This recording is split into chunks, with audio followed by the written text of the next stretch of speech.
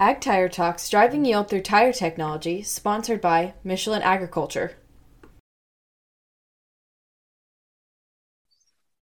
James Tushner with Ag Tire Talk here. I'm with Blaine Cox, product manager for agricultural tires, lawn and garden for Yokohama Off-Highway Tires Americas. Thanks for being on the show, Blaine. Happy to be here. Awesome. So today we're going to talk about what I think is one of your most unique product offerings, the AgriFlex 363 Plus. So let's just talk about just the line in general, just kind of a broad overview of really what you're trying to accomplish with this line and the segments that you're wanting to serve with it. Right. With the 363, we're trying to basically serve the needs of the broad line sprayer market, both high clearance and smaller sprayers. And we're using that by using a kind of a hybrid type tread design. If I could show you a picture of it. Sure, please do. It's this tire right here. If you look, it's totally different than an R1, even though it has still the same chevron shapes. You have a lot more lugs on each side of the center, and we put a center S-type rib there for increased directional stability. Because we know, and they're all rated at 40 miles an hour and above, a D-speed rating. And they also are all stubble guard, and we also have put a steel belt in all of our 363 products. Awesome. So let's break that down a little bit. Let's just focus for the moment on the tread design, and just to give the verbal description for all of our listeners that are just listening to the podcast. It's unique from the standpoint it's got a very high void ratio on the edges. Yet compared to a traditional R1, that void ratio or the tread blocks are much closer in the center, and certainly a hybrid, different than a traditional R1 by a long shot. But let's just talk about why you chose to put those tread blocks a little bit closer in the center, and really what that does in contrast to a traditional R1 or R1W blade. Yeah, one of the biggest problems that we were trying to solve by doing that is comfort. With sprayers, ride comfort is, a lot of the puzzle pieces. So by putting the lugs a little bit closer together, you end up with a much softer and smoother ride. And these guys run pretty fast between fields in order to, make up time, so to speak. So we know they're going to go fast. So we went ahead and put the S channel down the center, and we closed up the sides and got the lugs pretty close. You'll have a lot more lugs on each side of this than you would with an R1 or R1W. And one of the things that a sprayer is self-propelled, right? So you're not going to need that drawbar bowl quite as much as a typical tractor application. Is that correct? Right. You're not dragging anything. You're just rolling with heavy tanks. So it's a lot of downforce that helps you out with your traction. Perfect. So really, what's that really boiling down to is you really took it from a traditional R1 you really didn't need all that traction, right? But you did need better roading because they're so fast, right? So really that's what you're achieving with those closer tread blocks in the center, but still giving good traction with that high void ratio on the edge. Is that correct? Correct. Yeah, awesome. That's the whole concept behind the hybrid tread design. And you see this type of tread design really growing in the industry. Well, very good. So we talked about this really being geared towards the sprayer marketplace, but let's just talk about, I think it has evolved onto some other fitments as well as it's been released. So why don't you touch upon, really what it was designed for and how some of it has evolved into some of the other applications that we're seeing out there? Well, mostly we see this on sprayers, but on some of these smaller compact utility tractors, and some of the narrow row crops, we see the customers prefer this type of tread design. And really, I guess there's two reasons for that. One being the comfort because of the tread design itself, and also the narrow row crop to get in between the rows, because it seems like every year they narrow up the rows in order to put more crops in the fields. So really what you're saying is that it was originally designed for sprayers, but you're seeing it evolve into some specialized tractor applications. Is that correct? That is correct. Yeah. It, Farmers, they're pretty, they're, that they're kind of, how should I put it? Innovative. Very innovative. I mean, they will take a design and they will, use it, and they will also alter their tractors too. When that tractor rolls off, they may add tanks to it. True. Yep. And, it's different attachments in order to do what they need to do. So have to be flexible.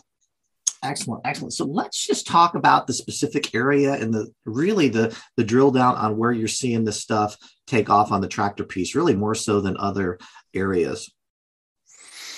Tractors, mostly in the row crop.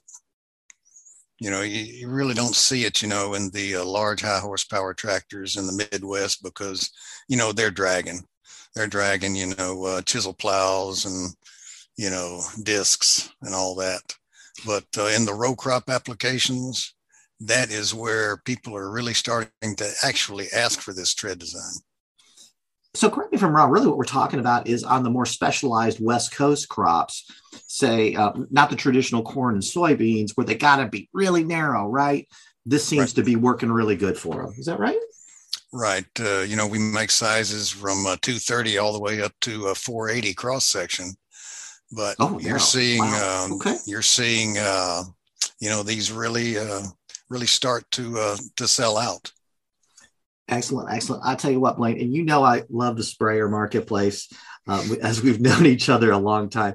Certainly a unique offering. So let's just start with the most fundamental piece, which is, okay, it's a D speed rating. Why'd you choose D?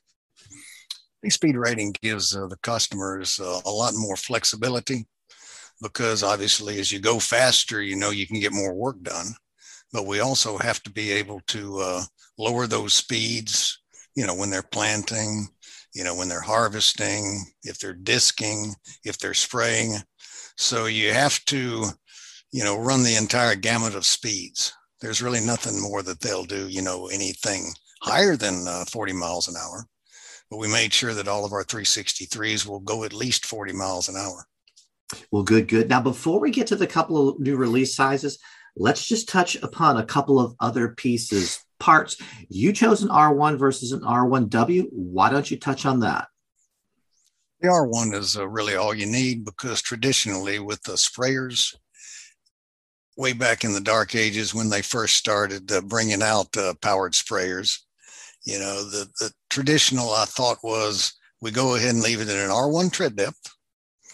And we also, make it as fast as we can, but we're also able to narrow the width between the lugs on the shoulders. Yep. Reason for that, with a sprayer, comfort is more, or at least as important as traction. Amen. And I say that R1 tongue in cheek because it certainly doesn't look like it's certainly a new age tread design hybrid. Innovative look to it. So all good. All right. So we touched upon this sometime that with your VF just blanket offerings. This is steel belt as well. Why don't you just hit upon that one last broad overview piece part as to why you chose steel belt? Certainly not everyone's steel belt on the sprayer applications. And just give us a dissertation as to why you chose that. Yeah, there's two main I guess you would call qualities about a steel belt that makes it really stand out in a farm tire. One, it keeps the tread flat on the road to give you that long footprint. That gives you your best traction for your type of dirt and also elongates the footprint. And the second part of that part is going to be a puncture resistance. Oh yeah, puncture resistance. You have a very tough, steel belts underneath the tread design, which will kind of help you out against field hazard and stubble damage. Even though we offer a 3-year field hazard and stubble damage warranty on our 363 products and a 10-year workmanship and materials warranty, that steel belt gives you a little bit more peace of mind. And I'm looking at the data book page. calling up your data book, and I'm noticing that, correct me if I'm wrong, every VF you build, Blaine, is is a steel belt or an all steel carcass. Is that correct? Yes. Okay. That is correct. That's our biology. Okay. So before we get into the new products, just a couple of notes as far as the product lines. What would you say are your most popular sizes in the AgriFlex Plus 363? 363 right now is still the 380/90/46. Okay. Your standard sprayer size. You also have, and I believe it's the 320/90/46 and the 320/90/50. Okay. Those three take up most of our, sales, but really the 380/90/46 is by far and above the big one. Yeah, that's been out. Just a standard. How long has that thing been out? Maybe 15 years, kind of. A long time. Long time. First one, I think. All right. Multi-decade veterans talking it out. All right. So let's get on to the new products. You have got a 420/95/50. Used to seeing 480/80/50s out there. I'd say an R40/45 or whatever. But let's talk through why you chose that 420/95/50, very high aspect ratio offering. Correct. The main reason for that is that the customers want to go taller and taller with their sprayers. And this gives them a little bit more clearance so they can spray a little bit longer. So post-emerge just allows them to spray when it just, the crop's a little taller. Correct. Okay. It's what they're demanding. And,